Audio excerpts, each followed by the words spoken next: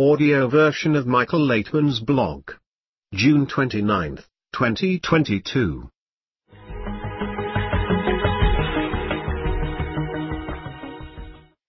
Michael Laitman, on the Times of Israel, Israel, the ever-electing country. Nearly 40 years ago, Jewish thinker Simon Rodowitz published a book titled Israel, the Ever-Dying People. Since nearly 4 years ago, Israel has become the ever-electing country. For the 5th time in less than 4 years, Israel is going to the polls again. The coalition that has just dispersed itself was truly unique, even by Israel's standards. In this coalition, everyone sacrificed their principles for one common goal, preventing a common political rival from remaining Israel's prime minister. And if the only reason to sacrifice everything is to prevent someone else from being in power, it is clear that the only purpose of this government was to stay in power. As things stand now, it is clear that we cannot have a leadership, we cannot have a government. We cannot have a government because we do not have a country. There is no nation, no constitution, and no understanding whatsoever how to do it right. Instead, we are only trying to survive. It is not as if we do not know how we should conduct ourselves. We have all the knowledge, but we never use it. To use it, we must build a nation, and then we will merit a state. A nation is a collection of people, a community bonded by a common goal. Currently, millions of people have come to Israel, but they have no common goal, no sense of solidarity, community, or anything that defines us, as a nation. To define us, as a nation in the State of Israel, we need to know the purpose of the existence of the State of Israel. First, we need to understand that merely serving as a safe haven for Jews does not work. We can already see that settling for a place where Jews can be secure and feel at home does not work. It is simply not enough. In truth, when Jews gather in one place, it starts a fire, and the State of Israel exemplifies it. Therefore, for Jews to assemble at a certain place, they need to be prepared for it. They need to know where they are going and why. This place, the State of Israel, exists in order to allow Jews to rebuild their nationhood, to turn themselves into a united Jewish people, and not a splintered mass divided into dozens of parties that despise one another and cooperate only in order to oust a common foe whom they hate more than they hate each other. Only if this throng becomes a unified mass, bonded by mutual solidarity, it will merit the title nation. Unlike other nations, which have common national symbols or geographical characteristics, our only unifier is the ideology of unity itself. When we merit the title nation, we will also know what our constitution is, since there will be only one item in it, unity above all differences. This is the uniqueness of the people of Israel, and where such a nation lives becomes the land of Israel. A few days ago, head of Hamas's Mail Haniyeh called on the Palestinians to prepare themselves to return to Palestine since Israel is in a state of political disintegration that reflects the dead end to which the Zionist project has come. The beginning of defeat, he said, is disintegration from within. Regrettably, Haniyeh is correct. In our current state, the State of Israel has no future. Unless we take upon ourselves the only constitution suitable for the Israeli people, a constitution of unity and solidarity at all costs and above any division, our country will not be here for long. If unity is our goal, we will succeed in everything. If it is not, we will disintegrate and be driven out.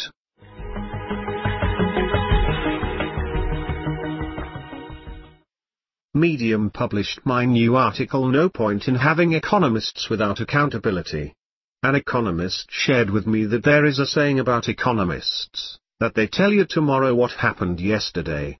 With the world drowning in a whirlpool of financial and economic crises, we need economists who can tell us, not only what happened, but what will happen down the line, and most importantly, what to do about it.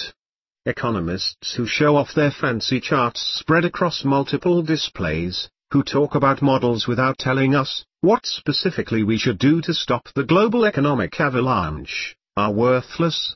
We do not need them. Economists get a lot of prime-time exposure, which they use in order to tell us what is happening. But we don't need them to tell us what is happening because it is happening to us. We need them to tell us what to do, and this is where they all grow silent. It is like having an expert in microeconomics telling me how to run my house. I trust that economist, but I suddenly find that I cannot buy this food or that appliance, or I cannot pay for my kids' after-school classes. How would I relate to such an economist? This is what is happening to us, at the macro level. Instead of looking for a hole deep enough to hide in, economists condescendingly lecture us, mere mortals, about why there is no baby formula on supermarket shelves, why inflation is skyrocketing, and why gasoline costs more than $5 a gallon. In Israel, by the way, it is twice as expensive as in the US. The purpose of economics is to anticipate what might happen and, equally important, how to prepare for it. Clearly, there are unpredictable events. However, these pundits should include preparations for the unpredictable in their models and advise policymakers how to prepare for them. That way, when a downturn comes, we will not be left helpless and hapless as we are now.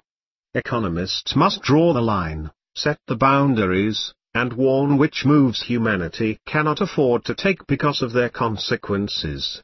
When economists prove that they can create models that guarantee the stability of humanity, or at least the stability of a country, they should step off the councillor seat and join the ranks of policymakers.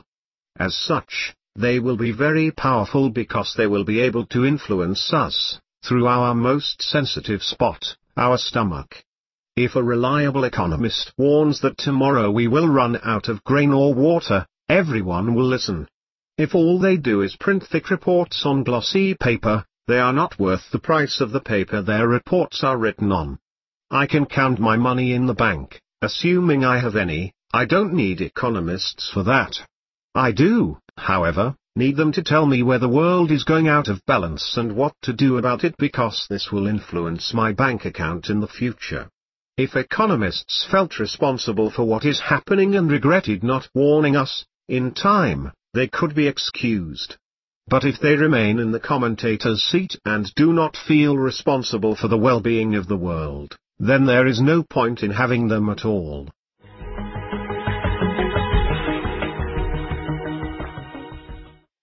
Medium published my new article, "What if we got it all wrong about the climate?" What if we got it all wrong about the climate?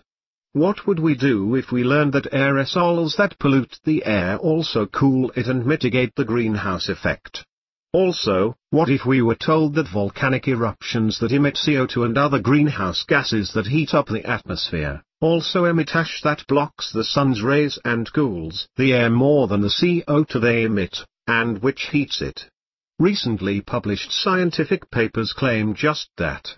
A study conducted by the National Oceanic and Atmospheric Administration claims that a 50% decrease in pollution particles and droplets in Europe and the US is linked to a 33% increase in Atlantic storm formation in the past couple of decades, while the opposite is happening in the Pacific with more pollution and fewer typhoons. If we add to this recent discovery the well-established fact that volcanic eruptions cool the Earth, it begs the question: how then do we deal with climate change? Do we clean the air and heat up the planet? Do we keep polluting the air in order to cool it? Or, do we try to somehow clean the air and reduce CO2 emissions in a way that does not accelerate the warming of the air? If these questions seem unsolvable, it is because they are. They are unsolvable because they are the wrong questions. They aim to cure the symptoms rather than the illness. It does not work in medicine, and it does not work with the climate. The illness that causes these problems is human behavior. We are ruthlessly exploiting the Earth's resources. We are competing over who will exploit the planet more effectively and more quickly, and we completely ignore the fact that by doing so, we are sawing off the branch we are sitting on. To solve the climate crisis, humanity needs to have a round-table discussion and collectively determine its priorities. We will have to decide what is necessary for everyone and what is not, and provide only what is necessary. We will have to learn to exist the way all of nature exists. If we do not learn it of our own accord, nature will force us to learn it the hard way. This solution pertains not only to the climate crisis, but to all our problems. There is not a single problem today that does not affect the entire world.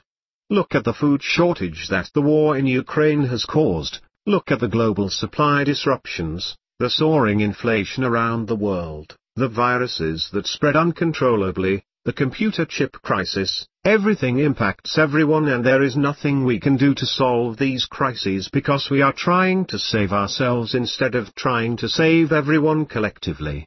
If we start thinking collectively, we will find solutions to all our problems because they are not problems of pollution or inflation, or any of the other symptoms, they are problems in connection. When we change the purpose of our connection from mutual exploitation to mutual correction, we will find that we have no problems whatsoever.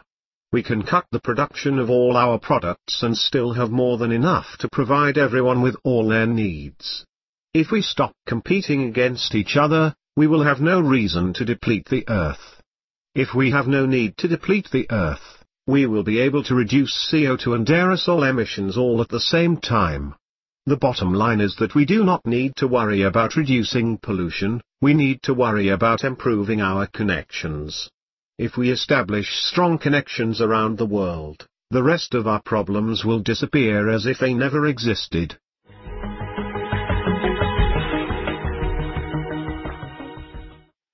My new article on LinkedIn, where in Europe is good for Jews? The answer to the question of what are the best places to be Jewish should be an unequivocal anywhere. Unfortunately, that is not the case. The fact that such a question was the main topic in a recent study by the European Jewish Association reveals the heightened prevalence of anti-Semitism. According to that research, Belgium and Poland are the worst countries for Jews while Italy and Hungary are the best. The survey examined the lives of Jews in the 12 European countries with the largest Jewish communities. The parameters studied were governmental measures against anti-Semitism, security of the Jewish community, freedom of religion, promotion of Jewish culture, and the country's voting record in favor or against Israel at the United Nations. There is nothing new under the anti-Semitic sun. Belgium and Poland are known all as countries that despise Jews, while Italy and Hungary hate us, a little less. I have traveled to Europe many times, both for work and family vacations, and every time I step on European soil, I feel an anti-Semitic atmosphere that makes me uncomfortable and like I have no country other than Israel. The situation has worsened over time. In the first decades after the Holocaust, the atmosphere in Europe was still stable. Today hatred of the Jews raises its head proudly and fearlessly. Are the Jews seeing the warning lights in the increased openly displayed acts of anti-Semitism? Not really. In Belgium, for example, the government has significantly reduced security around the Jewish communities, banned kosher slaughter, and is considering banning circumcision. But for the Jews of Belgium it is good to be a Jew in the country, in their own words. As it has usually happened throughout history, Jews bury their heads in the sand and are prepared to get used to any situation instead of exerting their strength through Jewish unity. The phenomenon of anti-Semitism is not revealed to ultimately destroy some local Jews, but it is a natural response designed to remind Jews why we exist in the world. We have no possibility of defending ourselves against hatred, except temporarily and insufficiently. The only protection against anti-Semitism is the realization of our original destiny as the people of Israel. Jews must unite against the crystallizing hatred, not as a frightened flock of sheep encircled by a snarling pack of wolves, but because it is our call to action to become a light unto nations through Jewish unity. In a state of cohesion, a supreme power emerges as a positive force that radiates to all humanity. Conversely, as long as we, Jews, abandon our spiritual role, we slowly disengage from the very feeling of being Jews and instinctively understand that we have no right to knock hard on the table of the nations and say, yes, we live here too. We have been here for generations and this is our place too. In the absence of unification, the Jews bend and compromise until the wave of hatred passes, momentarily, because it never really goes away. Although Israel is the Jewish state, our national home, I do not expect European Jews to immigrate here. Their mass emigration is neither a solution for them nor for us. Of course, there is no objection or prohibition, but it does not strengthen us in any way if it is not done with the full conviction of the true meaning of Israel in our lives. Israel is a place for those who feel they cannot live anywhere else in the world and are willing to accept the laws of true Zionism, to transcend our selfish nature, mobilize for the good of others, connect internally and externally with other Jews to build a unique network, the abode of the upper force. This spiritual space is and will always be the safest place for every Jew.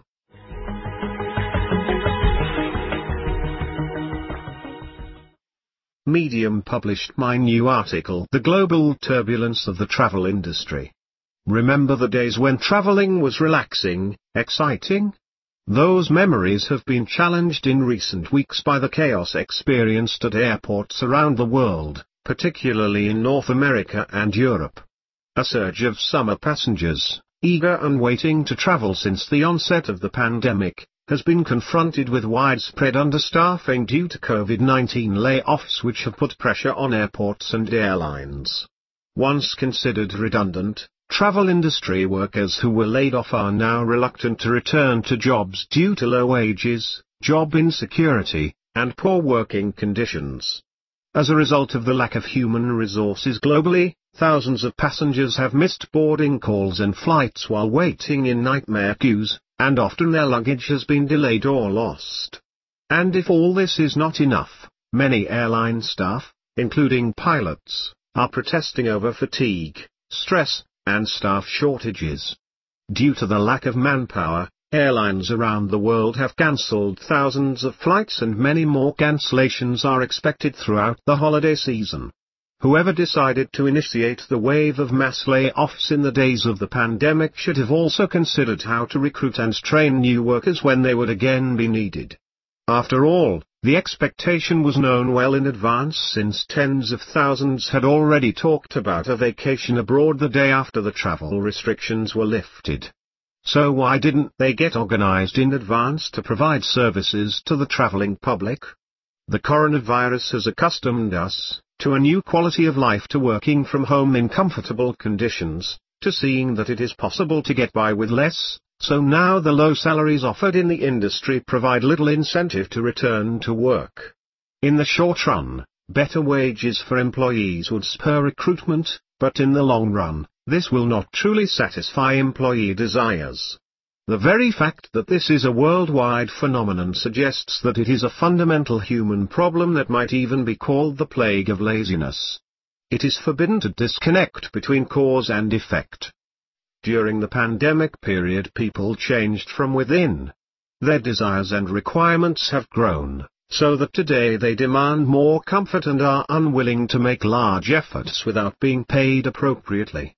This is the evolving trend in human society, and it is an expression of continuing development that requires a new fulfillment. In the end, the international chaos in the aviation industry reveals how unorganized we are on a social level.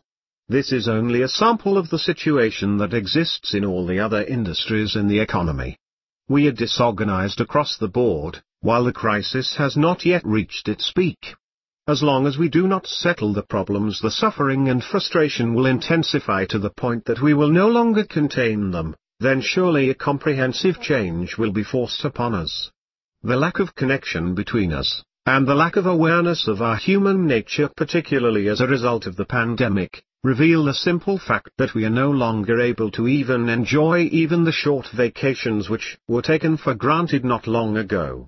If we do not wake up, the situation will only get worse. Human nature does not freeze its yeast. The desire to receive pleasure will force people to demand more and more. At the same time, we naturally become more lazy, selfish, and greedy. In the same way that there are no flights now, tomorrow there will be no trains, hotels, restaurants and whatnot, so that we will have to acknowledge in our flesh that change is mandatory. Large companies in the economy need to implement an ongoing process of education to raise awareness of the fact that we live in one single interconnected natural system in which humanity is interdependent.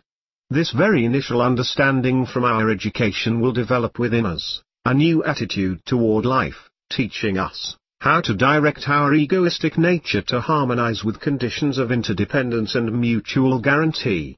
Out of the corrected and improved relationships between us, we will be able to easily motivate workers and propel all the systems in the economy to avoid future bumpy rides in our society.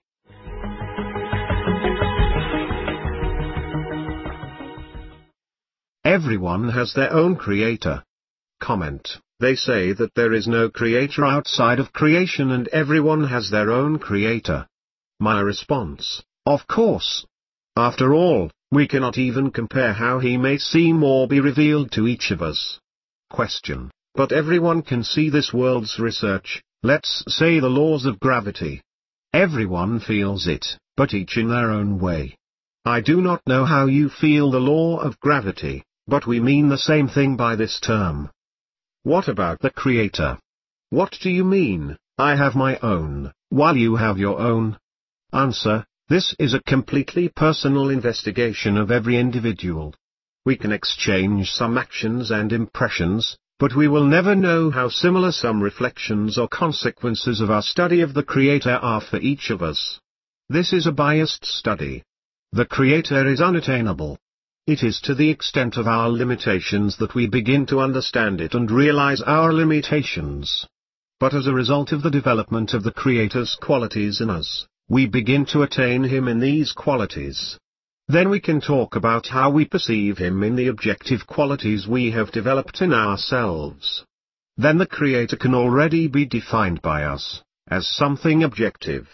From CAB TV's Spiritual States, June 7, 2022.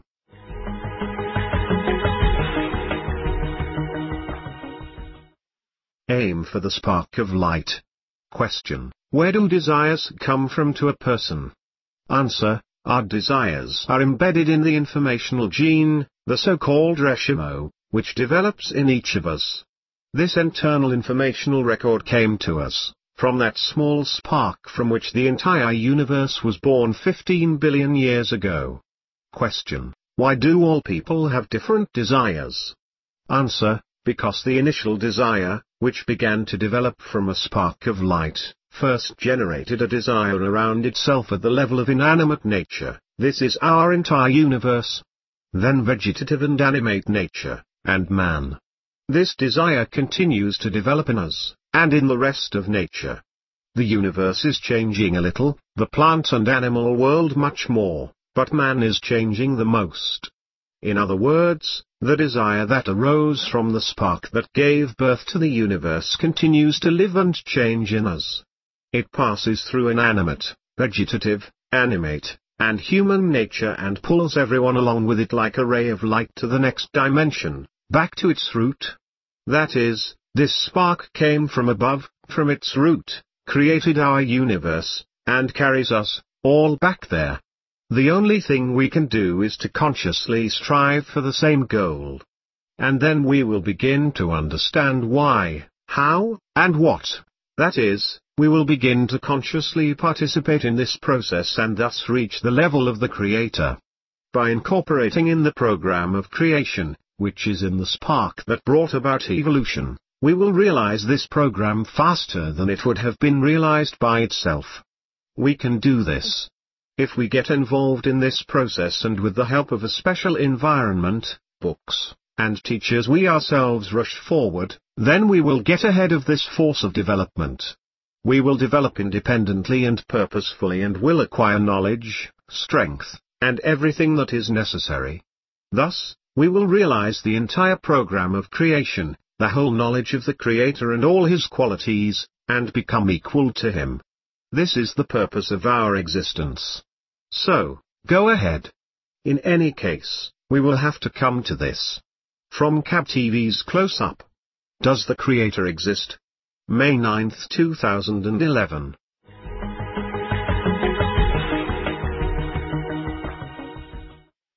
in the global field of mind and feelings.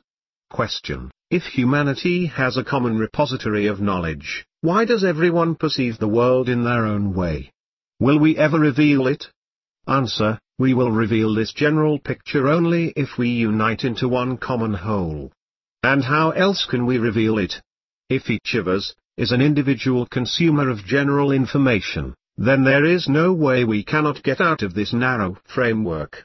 As long as we remain egoists, we are individually connected to information, and by this we only harm each other, we do not understand each other, and we are not in contact with each other at all. Each of us is powered by a different part of the general global information, energy, and thought. It is possible to understand this plan, the whole course of nature, only if we begin to unite to destroy the barriers between us, on the principle of loving your neighbor as yourself, and to connect all together as one single whole to the common information field. That is when we will get out into another level of existence, into eternity and perfection. We will connect to something that is unchangeable, to something perfect, and we will become the same ourselves. And our animal body has nothing to do with it. We will dwell in a common field in our feelings and minds. This will happen as soon as we destroy the egoism between us. Question: if we are all connected in a common field, then will everyone know what the other thinks? That is very scary. Answer: don't be afraid of it. We're adults. Our whole egoism will fall. We will reach such a degree of interaction where we become like one common heart and one common mind. It is above us. And therefore when we destroy the barriers between us, we will rise, unite with this one single heart, desire, and mind, and find eternal existence. From CAB TV's Close Up. Hologram, July 28, 2011.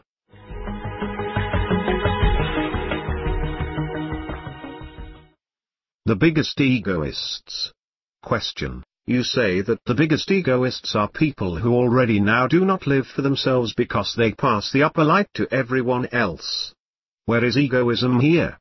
Answer: in order to receive the upper light, you need great egoism, a great corrected, but formerly egoistic desire. In principle, the desire remains, only the intention changes. I wanted to grab the entire world, and I grabbed it. How? I am now receiving the upper light in order to fill this entire world. I feel it as my own, as a mother hen over everyone. I consider it to be mine, this is mine. I have to take care of it. And not, this is mine. I have to suck everything out of it. The desire, however, is the same, which embraces everyone. It is just that the attitude to it is either egoistic or altruistic. From CAB TV's Close Up. Branch of Sakura, May 15, 2011.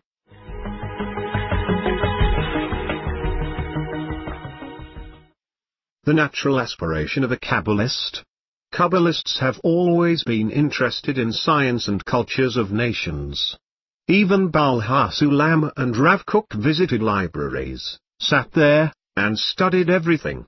We can see from the works of Baal HaSulam how well he knew economics, political science, political economy, and how he spoke of Marx's political economy, of what is happening here in Israel between parties, and so on. Meaning, he was a person who knew subjects perfectly and often mentioned great scientists and famous people of the past. It is a natural desire of a Kabbalist to study the upper world from the lower world and the lower from the upper, because everything that happens is still interconnected between the two worlds and everything comes from only one source, the upper one. When studying our world, you feel the upper source manifested through it. Therefore, I am happy to absorb everything that is in this world. I am already over 70 years old. But I feel like a young boy eager to see everything, to learn everything, both the upper and this world. I have a thirst for everything. From CAB TV's I Got a Call. Architectural Monuments, September 17, 2009.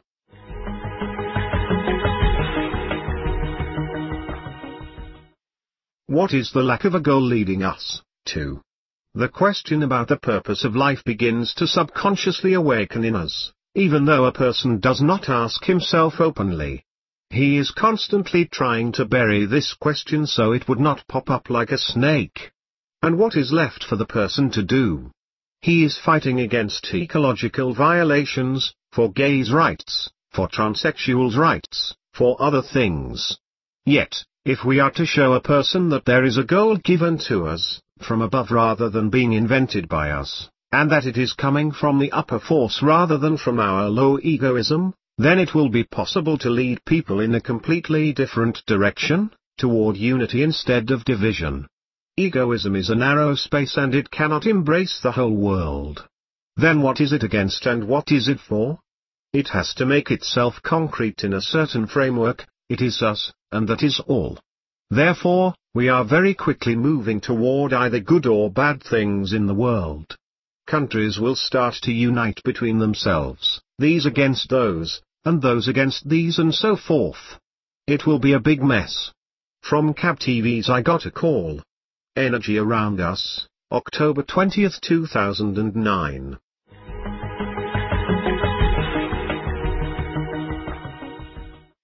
Michael Laitman, on Quora, what is the highest cause of cancer? Cancer is an outcome of the human ego, which is a desire to enjoy at the expense of others and nature. It is a phenomenon that is very close to spirituality. Cells suddenly begin to consume their own environment, and then they themselves die. Nonetheless, however, they begin to consume their own environment. Usually, we more or less correctly relate to the environment that we live off, but then without being aware of it, we destroy our environment as if to our own benefit, and then we die. We can see how such a scenario sometimes plays out, whether between countries and neighbors. Similarly to how we relate to each other egoistically, the ego also dwells in each and every one of our cells, and it can turn some cells against others. As long as human society behaves egotistically, we will continue having cancer. Moreover, among all illnesses, cancer will especially continue developing among us. However, it does not work in a direct manner. That is, just because someone is a bigger egoist than others, it does not mean that such a person will have cancer. It could happen to the best of us, without any apparent reason. According to the wisdom of Kabbalah, a cure for cancer requires dealing with our ego. Also, the ego is behind literally every negative phenomenon, problem and crisis that we suffer from. Therefore, by correcting the human ego, that is by inverting the desire to enjoy at the expense of others and nature, to a desire to enjoy by benefiting others and nature, we would not only cure cancer, but we would enter into a harmonious, peaceful and healthy existence free from disease and every other problem. Based on the video What is the highest cause of cancer? With Kabbalist Dr. Michael Laitman and Aaron Levi. Written, edited by students of Kabbalist Dr. Michael Laitman.